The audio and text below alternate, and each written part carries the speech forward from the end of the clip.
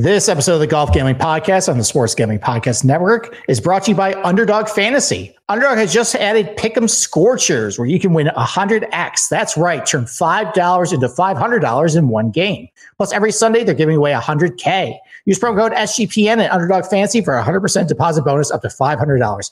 And we're also brought to you by, Hall of Fame Bets, sporting betting research platform for parlays, player props, and game lines. Download the Hall of Fame Bets app or visit hofbets.com. Use code SGPN to get 50% off your first month and start making smarter bets today.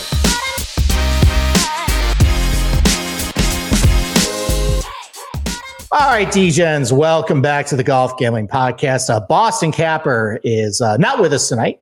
He actually has a very good excuse. He's doing some studying for a very important test that's going to happen tomorrow. Wish him good luck if you're on Twitter. But join us is my producer, Cameron. Cameron is in a remote location somewhere in Texas, but he is ready to fill in and go over the odds board and ask me about probably random bums that aren't even on my radar, but somehow he saw something on Twitter that probably piqued his interest. Yeah, that sounds about right. I have been doing, ever since I got off work for the past couple hours, I have been doing research so that I can keep up with you and hopefully ask you some good questions about this tournament. Okay. And yeah, we see you out in the chat, and we'll be keeping up with that as we go along. But yeah, happy to be here. Excited to get to talk to you about this. Feels a little different on the other side, right? Usually you're just in the background making sure my voice sounds okay. And doesn't say anything stupid that gets it edited. But yeah, it's good to have you here and have you seen, what's, I guess, floating around the internet. So, it's the Shriners week. Obviously, we're coming off the Sanderson. I'm going to be completely honest. I didn't really watch much of the Sanderson. What I did notice, though, was funny that, I mentioned in Discord that the way Luke List won, shout out to Luke List. He did it basically like he was Kevin Na on steroids. Essentially, if I told you, I guess, that Luke List was 33rd in ball striking for the tournament, I guess, Cameron, where do you think Luke List is probably finished? So I guess my point is, listen, Luke List wins. Congratulations to that. So why don't we just transition right to the Shriners? So I guess, Cameron, what do you got for me? I guess, any lingering question about the course, anything like that? What are some things we can go ahead and start there. So I did ask Matt a few questions, Matt Gannon, our co-host, and the Data Golf, what's it called? The relative skill set for this is very high on like putting and around the green, right? But Matt was saying that it doesn't really matter how good you are around the green here because it's so easy on approach. Like if you're missing the green, then you're kind of screwed here anyways. So is that correct? Well, so if you look at how you actually separate yourself in the tournament, like obviously the most important way and biggest way to separate yourself in the tournament is if you're a really good iron player and a really good putter. That contributes the most towards how you do in a tournament. What I do know about around the green here is this is a high scoring birdie or a high scoring tournament. And look, the green regulation rate's 70%. It means on 30% of your approach shots, you're still gonna, miss. So there are tough areas around this green. For example, chipping from the fairway is one of the toughest on the PGA Tour. I actually, the little bit of Sanderson I had listened to last week, they're actually talking about Lexi Thompson, how she's going to do. And they're maybe mentioned that at the Solheim Cup, she was having trouble. She had kind of the chip yips, and they said maybe that won't go so well at TPC Summerlin. There's a lot of tight lies around the greens, and it's all Bermuda. It's like really grainy Bermuda too. So if you're not really used to chipping off that can be kind of a problem. And in a tournament where, it's going to be 25 under, 24 under, if you're not being given up and down, you're basically wasting strokes at that point. So there is an importance to that.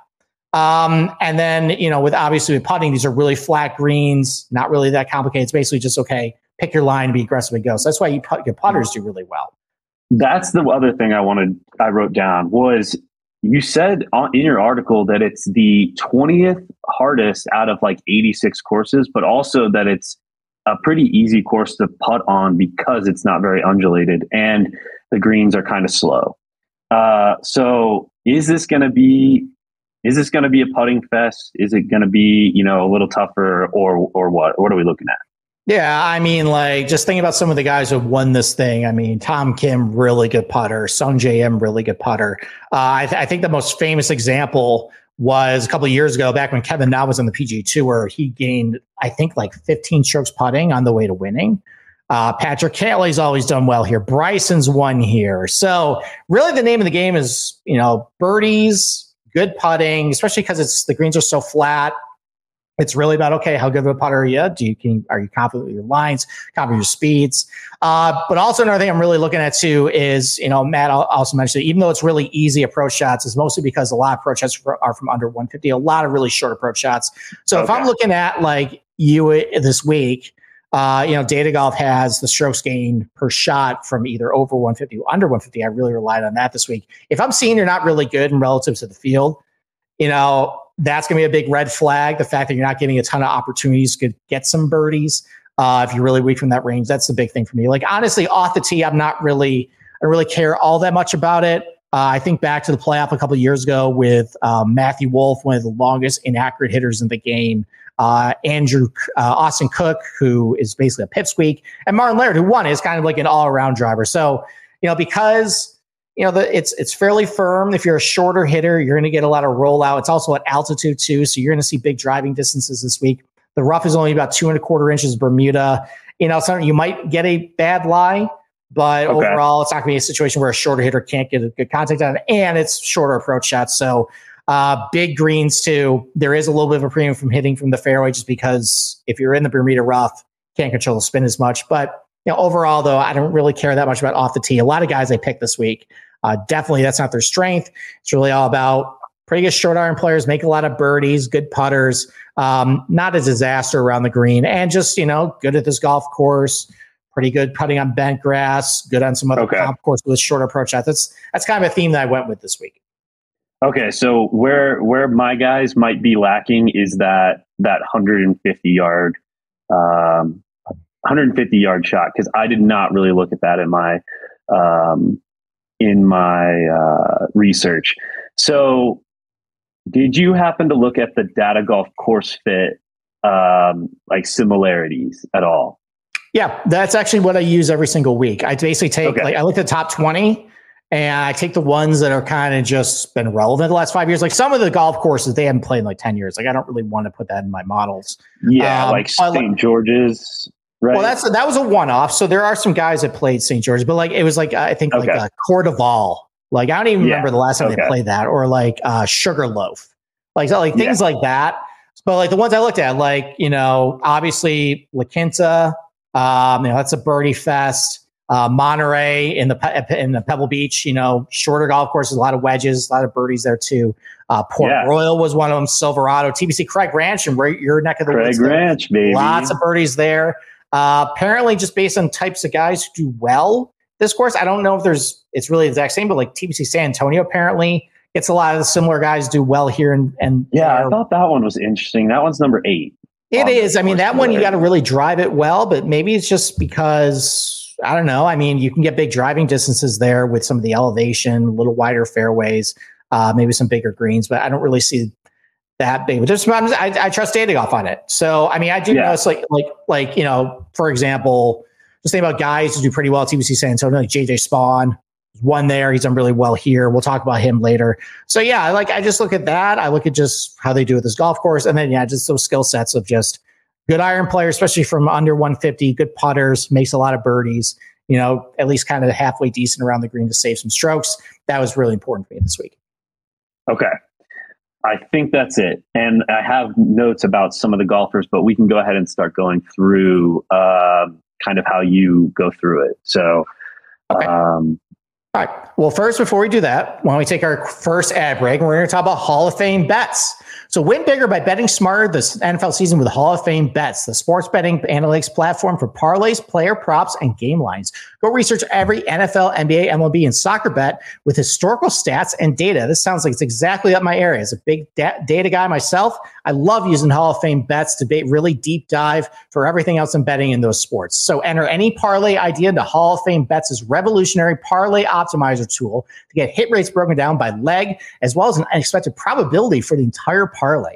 Sort all players by hit rate for any bet to learn which players are hot and which picks have value. So stop betting in the dark and join over 30,000 users researching with Hall of Fame Bets to craft more intelligent, data-driven parlays. Download the Hall of Fame Bets app or visit hofbets.com and use code SGPN to get 50% off your first month today. Start researching, start winning with Hall of Fame Bets. Okay. All right, so why don't we start right at the top of the odds board here? So obviously you got the two big guys in Tom Kim and Ludwig. Ludwig is hotter than Hansel right now. Basically everything he's doing is just excellent. It seems like with him, his iron play has really, really started to take off. That was a big weakness for him. And his last couple of tournaments, his last 12 rounds, he's gained about 1.25 strokes with his irons. So I guess you're obviously more plugged into social media than I am. I guess are people going back to Ludwig? Is it Ludwig Mania week again? Yeah. So there are a couple people, but honestly, I've seen more people on Tom Kim this week. Some people got like 14s around there. I see 12 now. I don't know what you're seeing. But I've seen more people on Tom Kim than Ludwig, actually. Okay. I mean, I'm going to be completely honest. I didn't bet Tom Kim to win, but I just think about this golf course and it just seems like it's perfect for Tom Kim. It's not like he's been sitting on his ass too. He went over and played in Europe. He played the French Open. He finished, I think, 6th there. Didn't hit the ball that great there, but he putted really well there. Hit the ball really well at Wentworth, though. I think that was like a T15 finish. That was a really strong field. So, top, like a lot of guys who kind of been jumping in, like their top names, because there's basically taking the fall off. He hasn't been playing a lot of golf. And just you look at his skill sets at this golf course, really, really excellent from under 150. One of the best in this field from that range. Really good putter. He putted pretty well last year. Someone who makes a ton of birdies too. So I was able to find a top 20 on him at -110. And I figure, you know what? Just football bet that. Like, I'm just going to do that, considering how weak the field is, how good he is for this golf course. I'm not worried about Russ because he's been playing. I'm just not going to get too cute with it. I'm going to bet that if you want to bet top 10, top 5, I think his top 10 number is like 2-1. Top 5 is probably like 450 or so. Go with that, or just bet him outright single bullet. So I love Tom. I think of the two, I mean, look, this is kind of dangerous because, I said this last week about Ludwig with his approach shots under 150. They're still really bad on paper. He's actually really terrible. Okay. But that was important last week too, and he did okay. So has he turned a corner? We'll see. I think I like Tom Kim a little more than Ludwig this week, though. Okay, I like that. So I've blacklisted Tom Kim, and I don't remember why, but isn't it crazy that he didn't win last season? Like and then since July, he's gained at least 4 strokes putting, and hasn't gone lower than T24. That's insane. And that's including his T2 at the Open. I mean, technically he did win, because technically the Shriners last year was part of the I'm not looking at the fall. You're right. Yeah, it's strange because technically last year's Shriners is also like, and this year's Shriners, they're in the same season. So we're getting basically 2 Shriners in this season, which is... I noticed that. On Data Golf, it says like 2023 Shriners, and I'm like, wait a minute. Yeah. I mean, thankfully they're getting rid of all that. And next year it's just going to be January to whenever, but this is kind of like this weird wraparound season technically counted this. Actually, apparently, like there were some guys, you probably saw this on Twitter. Dylan Wu was complaining about how the exemptions for this tournament is still based on like last year's criteria and not how it is right now. Like he's 80th in, I think, the FedEx Cup fall, and he didn't get into this field. Technically, he doesn't have his card, which is strange if you're fighting for his card and you're trying to get in that top 70 to get into those elevated events. Yeah. Yeah, it's very, very kind of messy right now. But like, hey, I guess we got to give Tommy Gamey and, Richie Wierenski starts for some reason. So Richie Dubs. I know. So a couple other guys, obviously, a couple other big favorites. You got Cam Davis, who seems like a lot of people just really, really want to win. A lot of people seem to bet him. Siwoo Kim, Boston Capper's boy, JT Poston, first start since I think the either Tour Championship or BMW, and Adam Schenk, first starts in the Tour Championship, another pretty popular name, came very close last year to winning. Any of those names stick out for you? Is that you're interested in that you kind of want me to explain a little more on? Yeah. So all four, did you mention Eric Cole?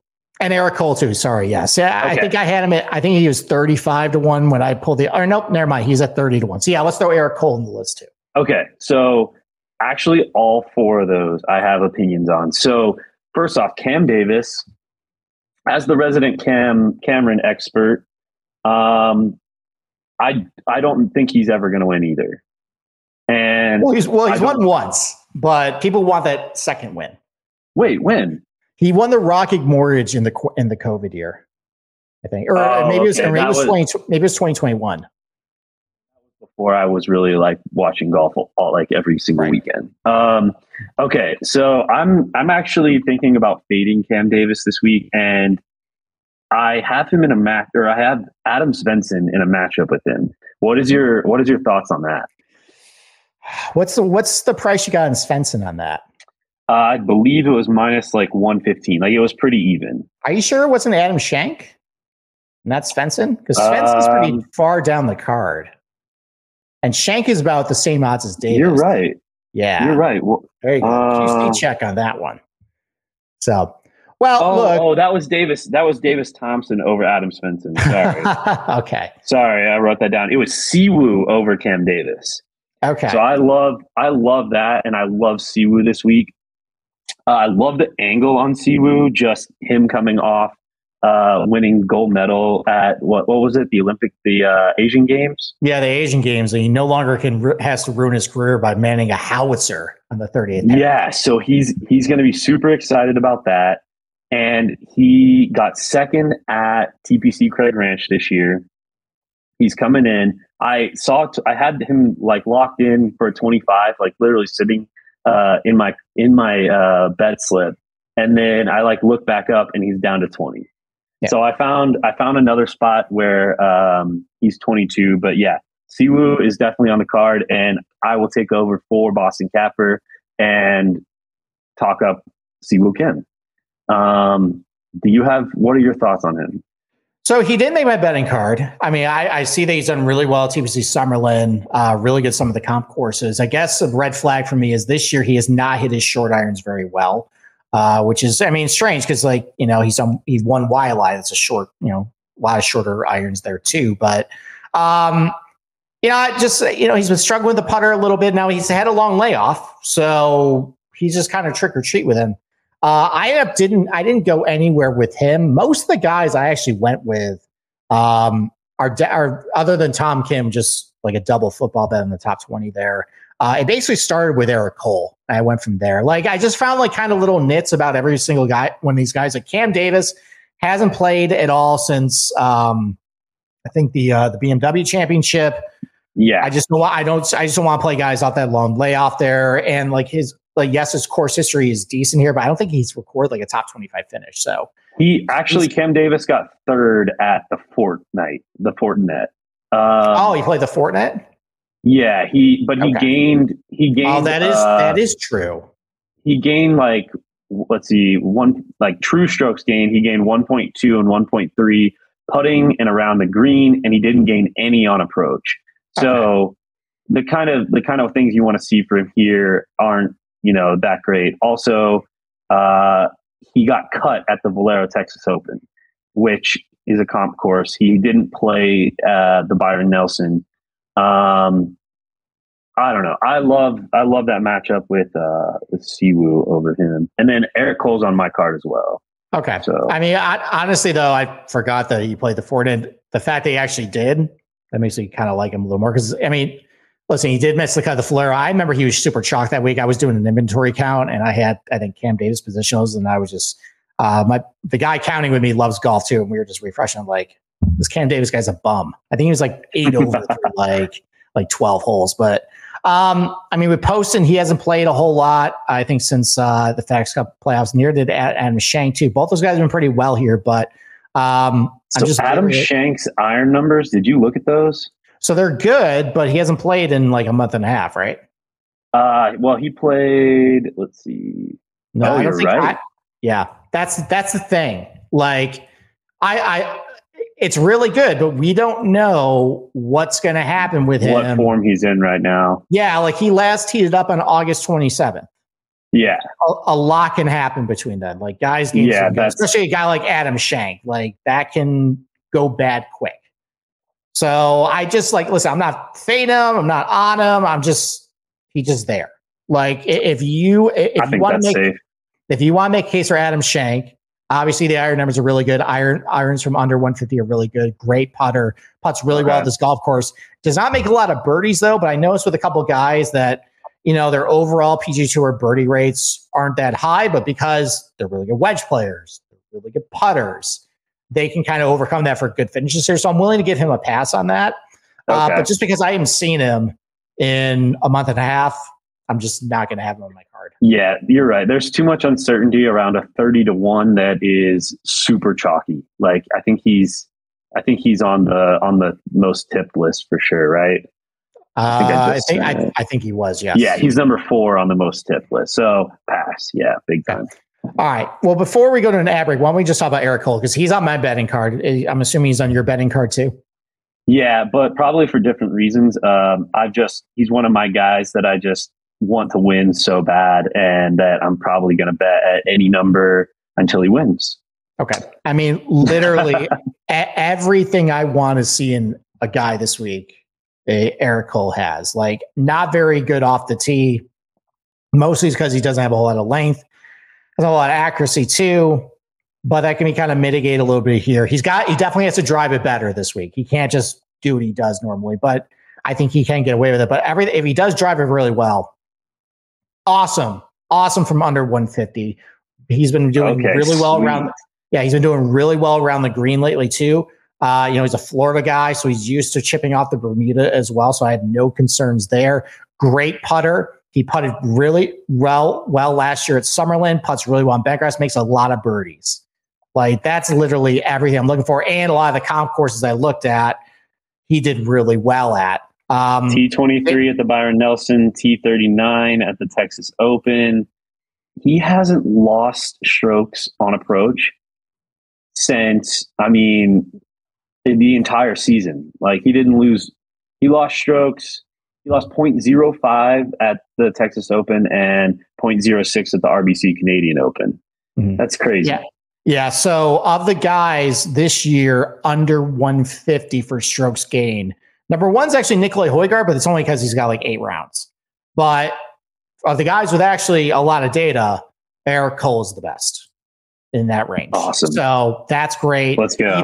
Even over 150 is pretty good, because at Data Golf estimates, there's like 8 shots from under 150, 10 from over 150. I think most of the 10 shots over 150 are the par 5s and the par 3s, but a lot of wedge shots into these par 4s. That's really where you got to score in this golf course. You got to take advantage of this because they're kind of relatively simple. You got to birdie a lot of the par 4s in order to get to 25 under. So I love Eric Cole this week. I have him at 35-1 for an outright. Also got him for a top 20 plus 160. He played. I bet him last week for a top 20 as well at Sanderson. Got to a slow start, kind of rallied though over the weekend. So I'm just going to go back to it, trying to get my money back off that. But yeah, Eric Cole, no qualms about him this week. Sweet. I totally agree. I love Eric Cole. I got him plus 680 for a top 5, and then top 30-1 for an outright. There you go. See, you're more of a degen than I am. I look at see. I try to find layups on my betting card. Listen, I think that's great. Our coworker Matt Gannon, he kind of turned me on to this thing. Betting top 5s for all your outrights. Like, if you think they're going to win, then you might as well take them top 5. And it's actually been pretty nice. Like, basically covered my outrights. If I have a guy who like gets second, I at least get my money back on my outright. So I started doing that last year and have enjoyed doing that. So there you go. All right. Well, I'm taking our ad break, and then we're going to get basically to the meat of my betting card because I absolutely pounded the 35 to like 55 to 1 range this week. So let's talk about Underdog Fantasy. So Underdog Fantasy has a way to play alongside your favorite football team all season long. Underdog has just introduced Scorchers. Go 5 for 5 and pick 'em Scorchers and enjoy a spicy 100x payout. And for a limited time, Underdog is extending their first deposit bonus up to $500. And $100,000 Sundays continues on Underdog Fantasy. 10 lucky players every week will win $10K each. So watch along, make your picks, and maybe make a little cash over an Underdog's mobile app or website, UnderdogFantasy.com. When you sign up, you use the promo code SGPN. Underdog will double your first deposit up to $500. It's Underdog Fantasy, promo code SGPN. All right, Cameron, I think maybe got some room service. So why don't we start talking about the guys 35 to 55 to 1 here? So there he is. He's back now. So, all right. Guys 35 to 55 to 1. Or we'll extend it up to 75 to 1. So what are some of the guys in this range that you want to talk about? I mean, we could talk about the most golfer, Tom Hoge, which is unfortunate. Yeah, we definitely need to mention Tom Hoge. Because I bet Siwoo and Eric Cole, I don't really have a ton of room for many guys in here. Guys I want your opinion on are probably Adam Svensson, Hadwin, the two Adams, and then probably Ben Griffin and then Davis Thompson. So Davis Thompson is the second most tipped guy, and Matt Gannon on the DFS show made a really, really good case for him. But Matt is a slave to the most tipped chart, which I don't necessarily agree with. So he cashed out on Davis Thompson, but I went ahead and bet him, and his number went up to 50 to 1. So went ahead and bet him there. But that's my only guy in this little range here because I have Siwoo and Eric Cole. So okay. I mean, wasn't Ricky most tipped at the Rocket Mortgage last summer? Yeah, the most tipped golfers do hit, and it I think we hit probably like 5 last year at least. So I'm not too afraid of it. And that worked out horribly for your boy when the most tipped golfer ended up beating 2 guys in a playoff that I had that no one was on. Yeah. Oh God. Yeah. I know. I'm never going to not mention that in this podcast, especially when we keep going to Rocket Mortgage Week. No, listen. So Davis Thompson, I really like Davis Thompson. I liked him a lot going into last year, and I think I had a couple of positionals on him. Apparently, I wasn't high enough at the Amex because he almost beat John Rahm. And then he went through a slump, a major slump. I'm not sure what exactly happened, but like everything kind of fell off. It seems like lately, though, things are back on the rails. Now, he does most of his damage off the tee. That is mitigated a little bit this week. So he doesn't quite have that advantage over everybody. But the iron play has been coming around a little bit. He is a good putter on bent grass, good birdie putter, played well here last year, played well at the comp courses. I think he have a lot of his bad form this year, and it's showing up a little bit in the data that really, really poor from under 150 yards, like one of the worst in the field. But that might be a lot of just, like it's actually, I think it's like him and like Max McGreevy and like Kevin Tway. Like it's, I got him gaining. So I got him this year. If you had a full round of shots under 150 yards, he'd be losing about 0.9 strokes to the field. Wow. Yeah. So, but that's during his slump. Now he's a really talented guy and he can make a lot of birdies get out with the putter. So if that's just all fixed, I think he's fine. I mean, if you want to make the comparison, well, he played well the Amex in the desert. This is a desert. You could do that, but I don't have anything on Davis Thompson, but I support what our coworker said about him. It's not for me. So he lost 1.3 strokes, true strokes. So can you explain true strokes for me real quick? Is that a quick thing? So yeah, it's maybe some people don't know. Yeah, so basically you have the raw strokes gain numbers, which is basically just what you do against the field. What Data Golf does, it basically takes the strength of field and kind of says, okay, like if we had kind of a normal run-of-the-mill PGA Tour event, what really would this have done? Now, what this kind of does, though, and I don't really like that, is, look, like at the end of the day, even if you're playing against a really weak field, like if you hit a shot to 3 feet in a course, with like me and you basically playing. Yeah. Versus if you hit a shot to 3 feet with Rory McIlroy, Jon Rahm, etc., like it's the same. You hit a great shot. Yeah. So I don't love that they do that. I would prefer if they did it based on like golf course difficulty, but they don't. They just basically do like, okay, this is strength of field. Like it's against better competition. I get it from a high level. Like if you're against guys that like you and me, you're going to gain more strokes with that hit it 3 feet. But like if you're just hitting it good, you're hitting it good. So it's still 1.3 strokes, but just true strokes. Yeah, so basically he gained a little more against the field last week, or maybe lost. So basically, you kind of see this when you look at the Euro Tour results, because those are really weak fields. So like sometimes like you'll see guys lose like 1 billion strokes putting, or like 1 billion strokes with their irons, because like Tom Hoge did this a couple weeks ago, and we're going to talk about him pretty soon. Yeah, I think he went to the Irish Open, was dreadful. I think he finished like 110th, and that's a dog shit field. Yeah. They estimated that he lost a lot. He didn't hit his irons very well, but because against a really weak field, they said, okay, well, you did really, really, really poorly. And when you bake that into your numbers, it makes it look really bad. Like Aaron Rai also just did this at the French Open. He played really poorly, and everything was just like abnormally bad. Okay. But you also can see like abnormally good finishes if you if you look at the results of the Tour Championship, it looks like everybody did well, and that definitely was not the case. Yeah, there are definitely guys who play poorly. So I don't love that they do that, but I get why. Okay. You kind of have to have some sort of fair benchmark comparing, like, all right, you do well at the Sanderson, can you do well at like Torrey Pines? Like, yeah, okay. Well, so this is probably a field somewhat comparable to Byron Nelson this year, because we don't really have like a true superstar, unless you want to call it Tom Kim. I don't think we can compare Tom Kim to Scotty Scheffler yet, but Davis Thompson did lose 1.3 on approach at the Byron Nelson, which isn't great. Yeah, but that was during his slump though. Like it was okay. Yeah, from the Amex through like late summer, he was just dreadful. Okay. Like he was literally unusable. I don't know if it was because like he lost that playoff. Like it was like he almost made a bomb birdie putt on 17 that like hit.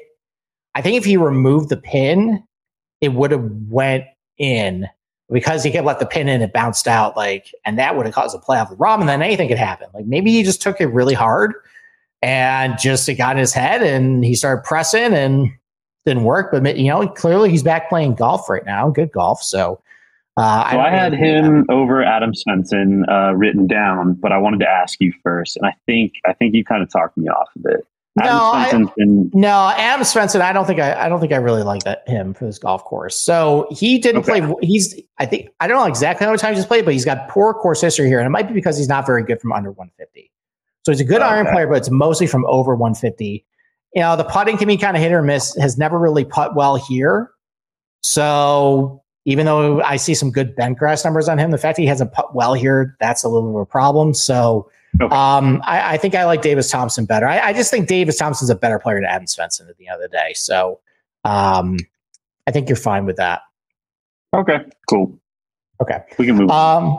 So why don't we talk about some guys I'm sorry, Tom Hoge? Did we talk about Tom Hoge yet? We have not talked about Tom Hoge yet. So I bet him plus 160 to miss the cut. Because I think that if he has a bad, like he's the number one tipped guy, and if he goes out there all cocky, has a bad night at the craps table the night before, then I think he could miss this cut. Okay. All right. So do you know the story about Tommy Tables, Tom Hoge? So no. So I know that he does well in cities that have a casino, or like golf courses that have a casino near it. But please tell me the actual story.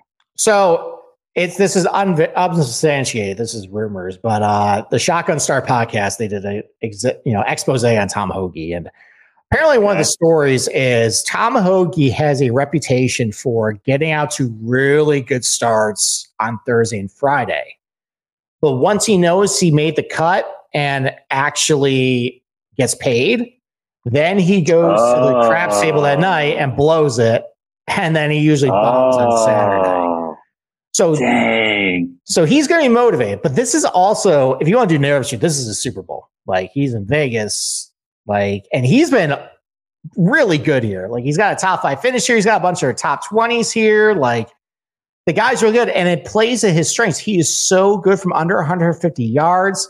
Makes a lot of birdies too. Really good around the green. Hit or miss with the putter, but I think he's been hitting the ball really good. He's been in the mix a lot the last 2 years. That's a stat I like looking at, where you're within like 5 of the lead heading in Sunday, so you're just giving yourself a chance. And I got him at 45-1. He's been bet down to 35. I got him at 45 at the beginning of the week. I just think he's been playing really good. He had a really disastrous finish over in Ireland, but he played really well at Wentworth. I think a top 15 finish at Fortinet. He's playing decent golf right now. So I bet Tom Hoge at 45. All right. Well, I just wasted a bunch of money. I did not know. Not a bunch of money, like $20, but because he was the most tipped, and he's, I think everyone's kind of like woke on this Vegas theme, Sure. for $20 plus 160. I just threw that out there. I'm not going to touch him, but yeah, you're right. T13 last week, and then he did play in Europe, so he's pretty solid right now.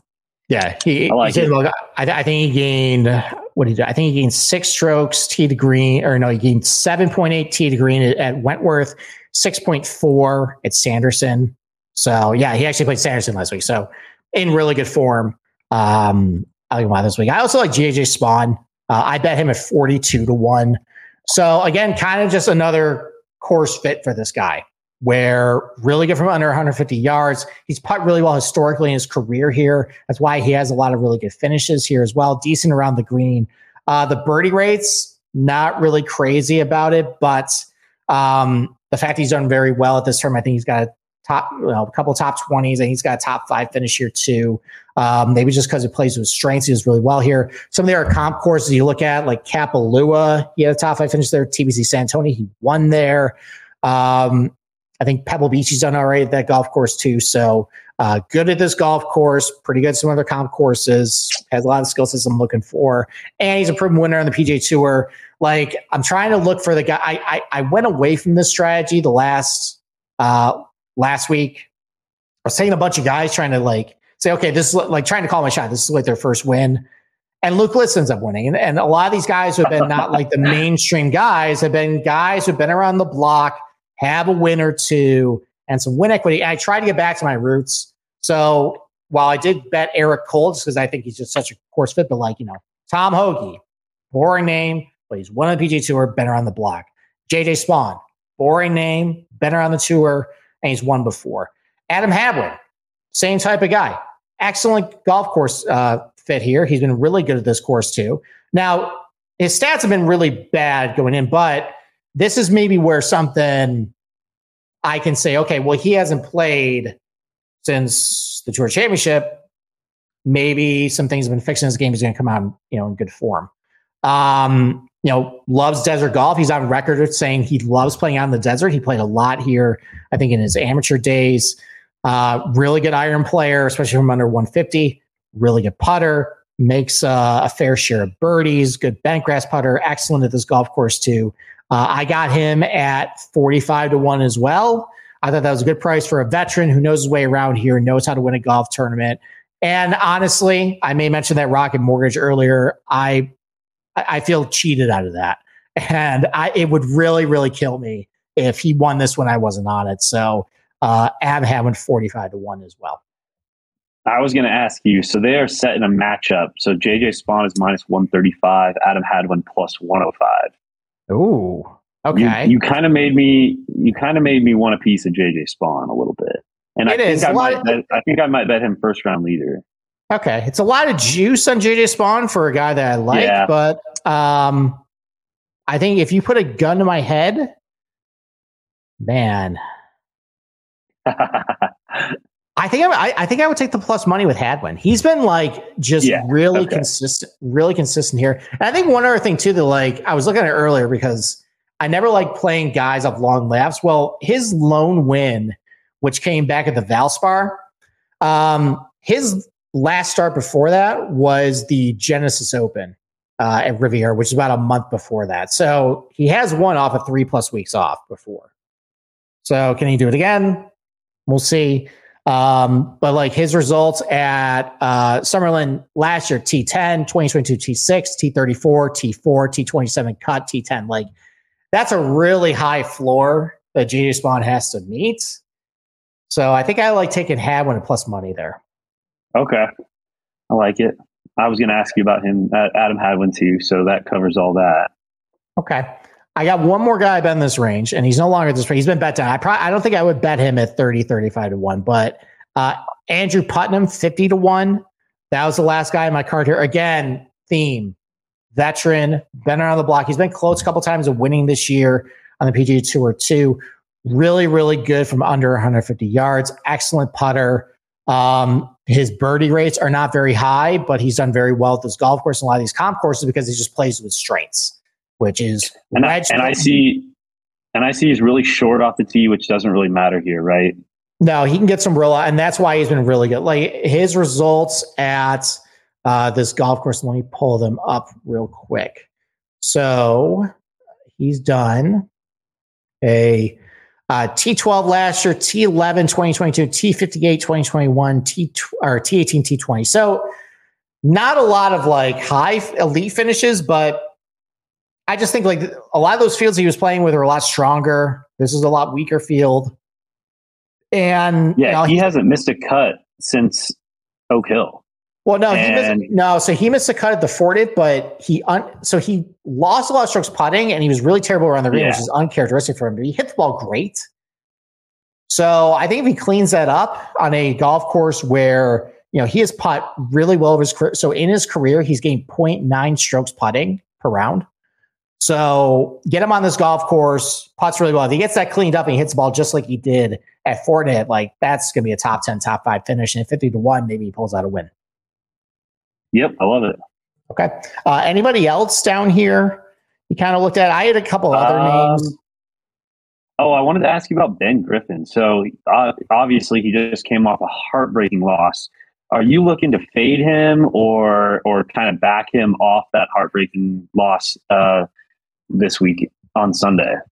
Well, I mean, I bet Griffin for a top 20 and top 30 last week. And I was actually kicking myself saying, like, am I going to do this for a second year in a row with the Sanderson where I actually bet a guy positional, I talk him up, and I don't bet him outright. I did that with Mackenzie Hughes last year, and he ended up beating a guy I bet outright. So that was tough. But Ben Griffin, so all the reason why I liked him last week at Sanderson probably applies this week too. Really good from under 150, really good putter, makes a lot of birdies. I guess, I mean, if you want to go narrow, what do you do after blowing Bermuda?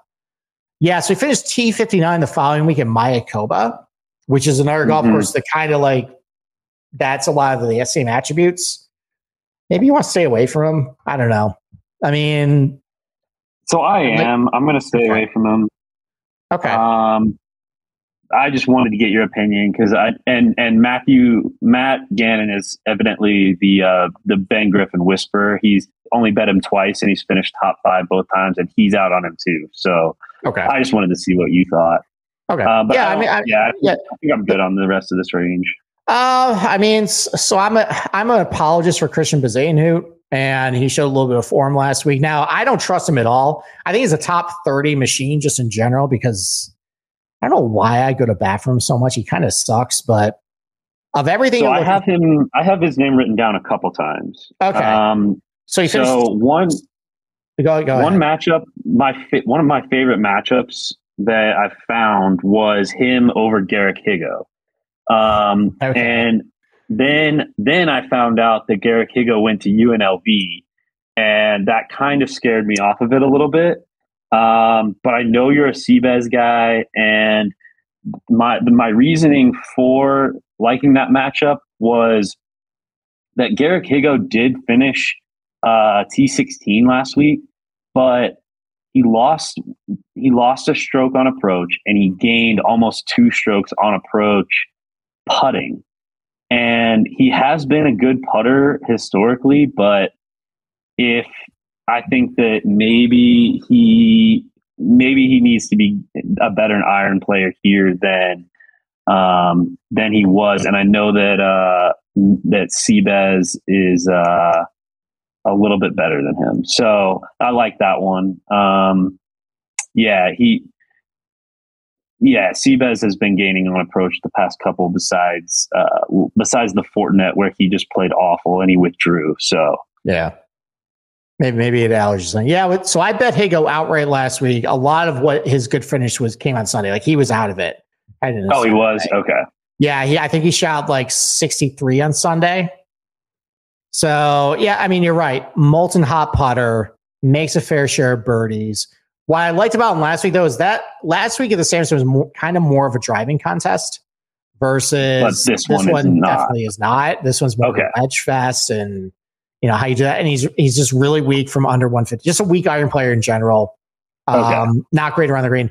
The UNLV thing, I forgot about that, but I mean, there's a lot of golf courses in Vegas. Like, did he play Summerlin a whole lot there? Yeah. So Matt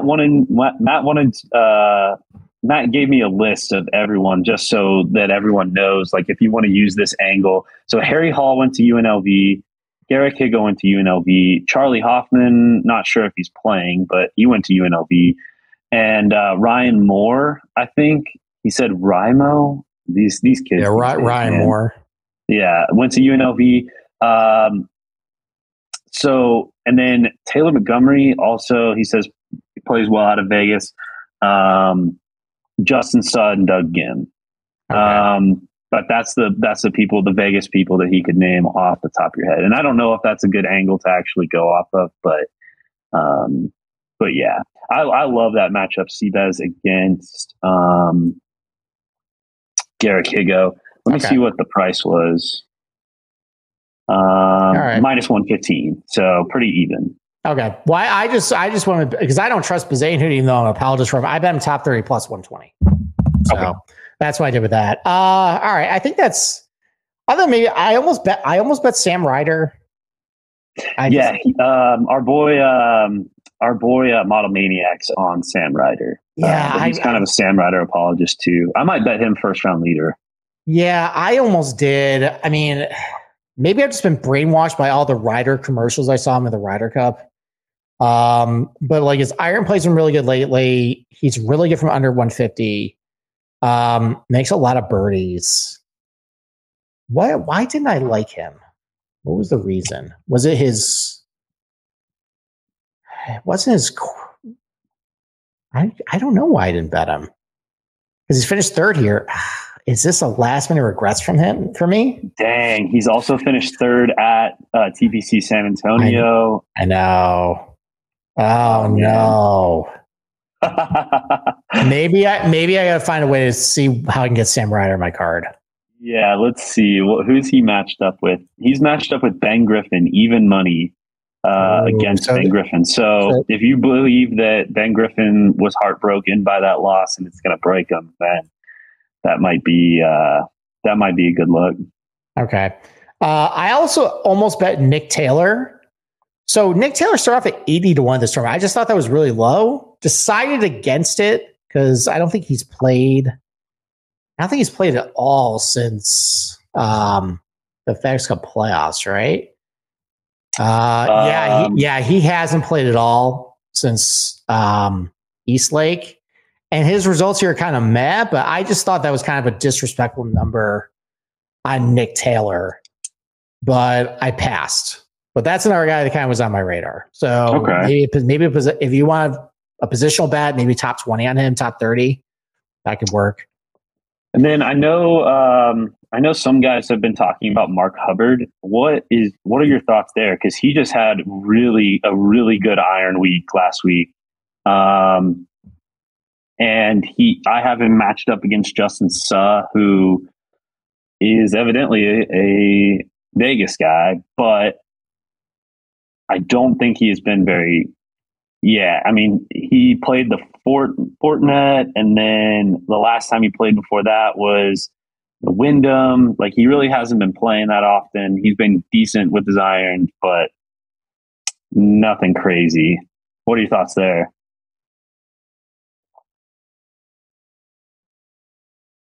Oh, we lost him.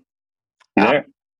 I accidentally clicked the X. I was trying to go to his results. So he actually played over in Justin Suh played over in Switzerland, actually. Okay. I think about a month ago. And he actually hit the ball really good.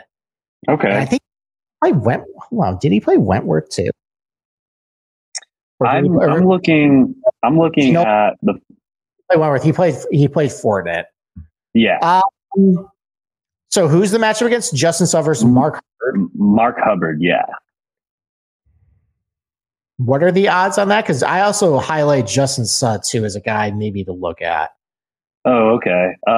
It's minus 135 to Mark Hubbard and then plus 105 to Justin Suh.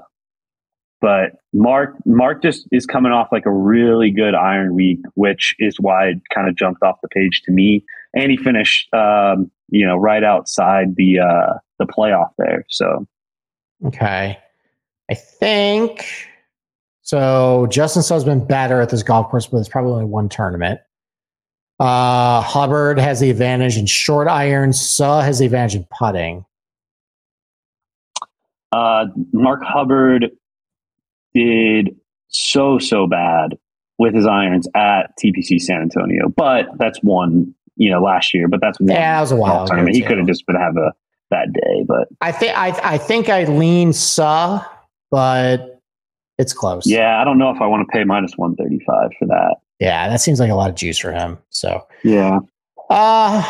Any other guys in this range, or can we go to maybe some long shots? Let's go to some longer shots. That's pretty much the rest of my card is a little bit longer shots. We can start with Doug Ghim. So Doug is a Las Vegas guy. Okay. And he has been, he has been doing decent. He got cut last week, but he had a really bad putting day. That's typical for Doug Ghim. Okay. But he's been decent with his irons in his recent starts. What are your thoughts on him? I think the fact that he's such a bad putter that you're playing with fire a little bit. I think it caps maybe his upside. Now he's put pretty well at this event though. Relative to him, he's gained 0.1 strokes per round putting at Summerlin. So maybe that is the Vegas connection there where he is okay. He's not a total disaster on bent grass either. So that can help him. Not very high birdie rates, decent, okay from under 150. I didn't go with him, but probably fine. If you want to buy into the Vegas narrative with him, go for it, I guess. Okay. Yeah, he hasn't really done anything here. He's played 10 times, T40, T56 in his last two starts. So I don't know. I don't know if he'll win, but I have him over Sam Stevens in a matchup. Okay. Yeah, Sam Stevens has been, I think, a data golf darling for the last couple of weeks. I don't really get it. And I don't think he's been all that great either. I think he had one good. Yeah. Oh, he got second at TPC San Antonio. Yeah. He lost to Corey Connors that week.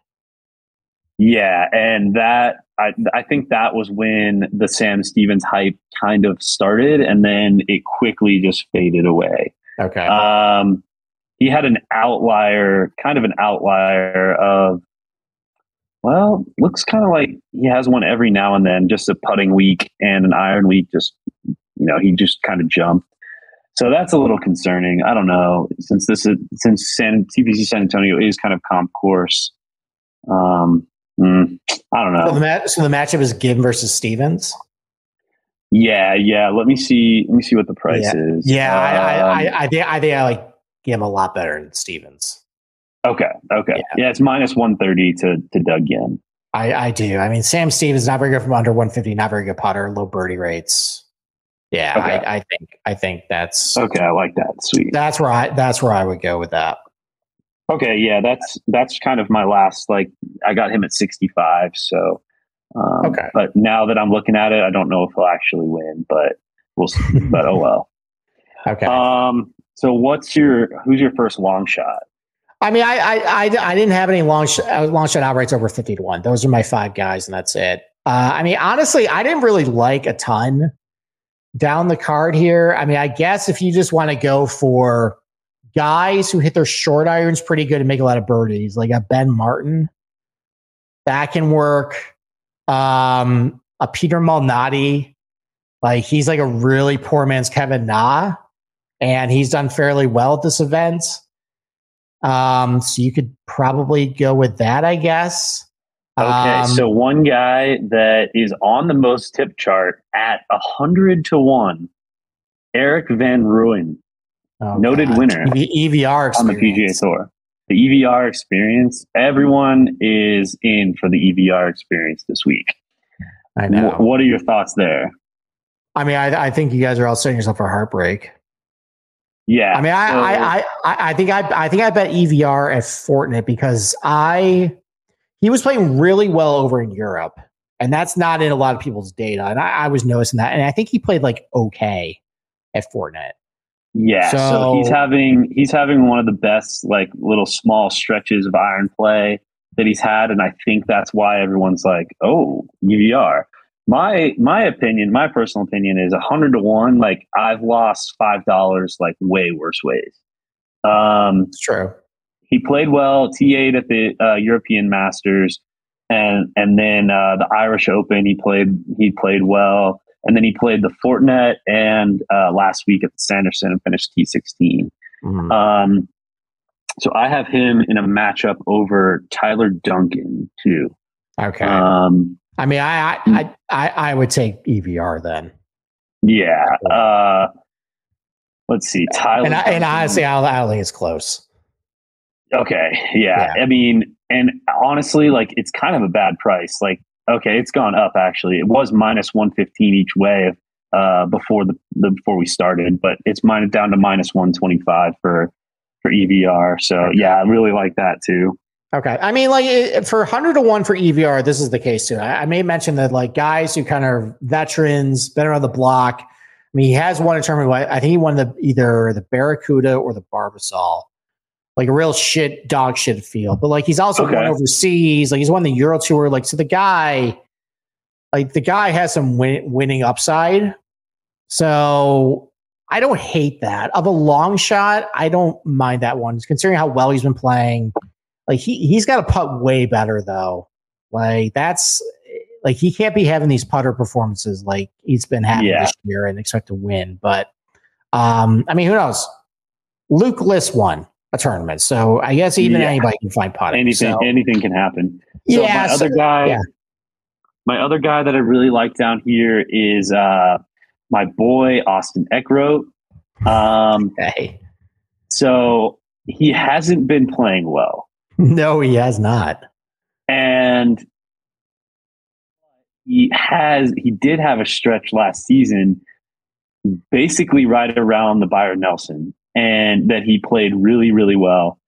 So he played well at TPC Craig Ranch. He can putt, and he hasn't been doing well recently, but at 100-1, like I said, like it's a long shot for a reason. I like Austin Eckroat this week too. Okay, sure. Sure. You can go with him. So I didn't bet him outright, but I bet him plus 150 for a top 40. David Lipsky caught my eye a little bit. So putting numbers are really, really atrocious on him, but he's actually been putting really well on bent in his career. Iron numbers are really good from him. Under 150 he's been pretty good. I mean, I think he's made like 4 straight cuts, kind of been hanging like around the top 40. I think just the fact that like, you know, I think the last couple of times he's been on bent grass, he's actually game putting. If that turns around with how well he's been hitting these short irons, I think at least a top 40 finishes in order for him. So I bet him for top 40. That's it though. That's my betting card. I like that. Yeah. That'd be a good DFS play too. He's not going to be high owned. No, probably not. That I tried to find like some guys down the card. Like that was the one I think I gravitated the most. Him and Ben Martin, I think, were the ones, and EVR, I guess, but he's going to be probably pretty popular. But all right. So last thing, I'm going to mention him, the mustache golfer, Carson Young, played well at the Byron Nelson in a bad field, hit his irons really well there, and sank some putts there. Now, his chipping has been really bad, but his irons have not been that bad this recently. Last year when he played here, he missed the cut, but he didn't score on the par fives. So if he can even play even a tiny bit better, I think you can look to get like a top 40 on him. I don't really get the T40 markets, but that's a bet I would make. I think he makes this cut. Okay. What's the lake around there? Lake Mead, and that's like shrinking, right? So there's no threat of him going fishing, right? No, yeah. He's not going to be distracted. He didn't really strike me as like a degenerate gambler either. So I think he's going to be focused. He's more of an outdoors guy, not a Las Vegas guy. So maybe he'll, go camping or something with his dog and go bass fishing somewhere, but not on Lake Mead. It's definitely too low right now. Oh no, they just got like a monsoon there. Oh, okay. So maybe there is some water. So all those bodies that the mafia hit in Lake Mead are back underwater now. They're never going to be found. Yeah. Hopefully he doesn't bring one up and has to go to the police station for the weekend. There you go. Last one we got mentioned for Michael Kim top 20, 20-1. I mean, sure, it's 20-1 for a top 20. It's a really weak field. Like, he's an okay iron player. He's an okay putter. He's putt really well at this golf course. He's in it pretty well. So 20-1 for Michael Kim. I'm not really a big fan of his golf architecture takes, but for 20-1 for a top 20 long shot, I think that's fine. Yeah, I think he's a poor man's Max Homa. He tries to be funny on Twitter. Oh, okay. And he doesn't do a very good job, and he's not nearly as good a golfer. So, okay. Yeah. All right. So I don't have any other golfer takes. You got anything else? Let's see. Man, I think we hit everything. Okay. Yeah, I had Sam Ryder written down for a T20. Matthew Neesmith written down for a T20. Yeah, he played well here last year. Yeah, I think that's why I wrote that down. But yeah, dang, I think I hit everything on my sheet. Okay. Hopefully I was a good substitute for Boston Capper. You were. And now we're going to substitute you for something else that he likes doing, ranting and raving about his favorite team. And listen, the Thursday show. Yeah, the Thursday show, listen, you're going to hear me. I don't even know if I can really complain about the Giants anymore. It kind of is what it is. You're definitely going to hear Boston Capper be pretty angry, though. But it seems like I think everybody on the Golf Gambling Podcast crew roots for a really crappy team right now. And you're one of them. Even though you guys pulled out the victory, I don't think anything's really all kosher in Pittsburgh. So why don't you tell everybody about your experience at Heinz Field and kind of how you're thinking about the field at the state of the offense right now? Yeah, so that was my first game, not my first NFL game, and I've seen the Steelers because they come to Texas every now and then. So whenever they play the Texans and the Cowboys, we usually make the trip. This was my first trip to Pittsburgh. I haven't been to Pittsburgh in probably 15 years, but my dad is from there, so we got to see his hometown, stuff like that. Beautiful city, absolutely beautiful if you've never been there. And I was so impressed. But the Steelers are 3-2, and they're first in the AFC North. And the defense has I think the defense has scored like maybe 14 points less than the offense this year. And that's through 5 games. the defense is amazing. Alex Highsmith and TJ Watt might be like the next greatest duo since, in a long time. One of the things that you mentioned in our text chain, though, was the Jaylen Warren versus Najee Harris debate. And this is where I kind of want to start with my rant against Matthew Canada, which there were Fire Matt Canada chants. My brother just texted me, there's Fire Matt Canada chants at the Pittsburgh Penguins game tonight. The way he uses the two running backs is just so predictable, and it's so awful. And our most successful drive was when they just handed the ball to Jaylen Warren 4 times in a row.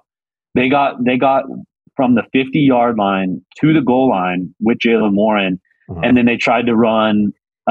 They tried to run up the middle with him at the goal line for the touchdown, and they weren't able to get it. And then after one run up the middle, every single drive, it just stalls the drive, all the momentum completely. I don't know if he thinks like, oh, he just needs to run this just to run it, or if he just doesn't realize that our O-line had 2 rookies and it hasn't been good the entire year.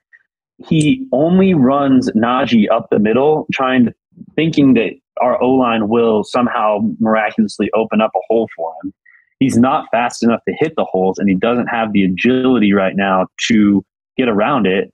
And he keeps using him the same way. He needs to use him like he uses Jaylen Warren almost, and give him a little bit more creativity in the line. So a lot of people will look at the games and go, oh, Najee Harris kind of sucks.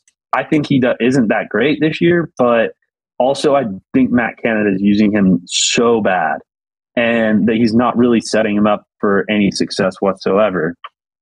And Kenny Pickett, I am a Kenny guy, 100%. I'm a Kenny guy. You can debate me on this a little bit, but I have been a Kenny guy, and I knew he's been the guy since we beat the Ravens in Baltimore, and he put together a game-winning drive away from home and threw a creative pass to Najee Harris on a rollout. I don't think he has been very accurate this year, but I also think it has to do with the offense just kind of being out of sync. Like the passes that he's missed and the passes that he missed against the Ravens on Sunday were miscommunications. So a lot of people were booing him when he, kind of threw out routes to George Pickens or whoever, and there was just some miscommunication on where he was supposed to stop in the route. And I think that he can be the guy. He can throw an accurate ball. He can roll out, but he did a better job of stepping up in the pocket instead of bailing out from a clean pocket and getting taken down by the defensive end. So, in conclusion, the defense probably top 5. I'm not going to say they're top 5 defense actually, because I don't think they can stop the run well enough, and I don't think that our secondary is good. But I saw major improvements in the secondary on Sunday, which was really good. And the Ravens did miss a lot of balls, trust me. I realized that. But I think that they've improved, and I think the defense is really, really good. And I think the offense has a lot of potential. We need Deontay Johnson back to kind of open up George a little bit more, because after Sunday, people are going to be, double teaming him a little bit more, not giving him those one-on-ones with man coverage on the outside. Okay, I think I'm done. That was a lot there. I guess my 2 responses. I think you really hit because I watched an unhealthy amount of Steelers Ravens because it was on my quad box that I had for Sunday. So that was just the game. It was a really good game. It was a really good game. I thought it was going to be a really terrible game just to start. I kind of all right, is there any way I can switch this? I couldn't, but yeah, the Ravens kept shooting themselves in the foot, and the Steelers kept shooting themselves in the foot until you're right. They just started giving to Jaylen Warren, and the spin moves he was making, he just has just more juice. That hurdle was insane. It was so good. And I I can only imagine. Like the sound wasn't on for that game, but like you guys must have been just going nuts. Like finally, like something good is happening with this offense. Who would you compare him to? Would you compare him to like an Austin Eckler? Yes. A Tony Pollard? Yeah, that's probably a good comparison. I mean, like probably Eckler because he can catch passes. Yeah, and they have set up some really nice design screens for him. Helped me cash my 92-1 the other day, but I really like Jay. He's a dog, and he fights like. I mean, he fights like you see good running backs fight, and he's a small dude, but he can move some defensive backs. Yeah, like it just seems like when he does get hit, like he's pushing the pile like forward. Exactly. Too. Right? Yeah, that's the sign of a really good running back right there, especially for kind of a smaller guy. Like as for Najee, like I know I make fun of him, dude. Like I call him Eddie Lacy or like Trent Richardson. I don't think he's as bad as what it is, but I think like I know like a couple of years ago, a lot of it was just dump offs, and that's why he had a lot of receptions. But like the guy is an adept pass catcher. Like he can do it. Yeah, like and they just haven't been using him that way. Like it's so obvious when he comes in and he sets up to the right or to the left of Kenny, like, okay, it's going to be a run up the middle. And they defend it. And he gains 0 yards. And then they bring in Jalen and they're like, okay, this might be, a little, he's going to, roll off to the left, to the right or to the left. They're going to dump it off to him just in case, or they're going to, run off to the side a little bit. Like they rarely use him up the middle. And it's frustrating to watch. And I don't think they're going to fire Matt Canada. I honestly don't. People are saying that if it happens, it's going to happen in the bye week, but I think that this game was a good game. Like we won the game, but our offense didn't win us this game. Like without our defense making plays, we wouldn't have won. So I want them to fire him. I want something different, and everyone in Pittsburgh does too. So, okay. All right. I think you got a very level head on your shoulders right now about the state of your team. So, Cameron, thank you. You want to plug anything before we get out of here? Not really. Just, you can follow me on Twitter at Kirk Cameron. I post a bunch of NFL stuff. Follow my article.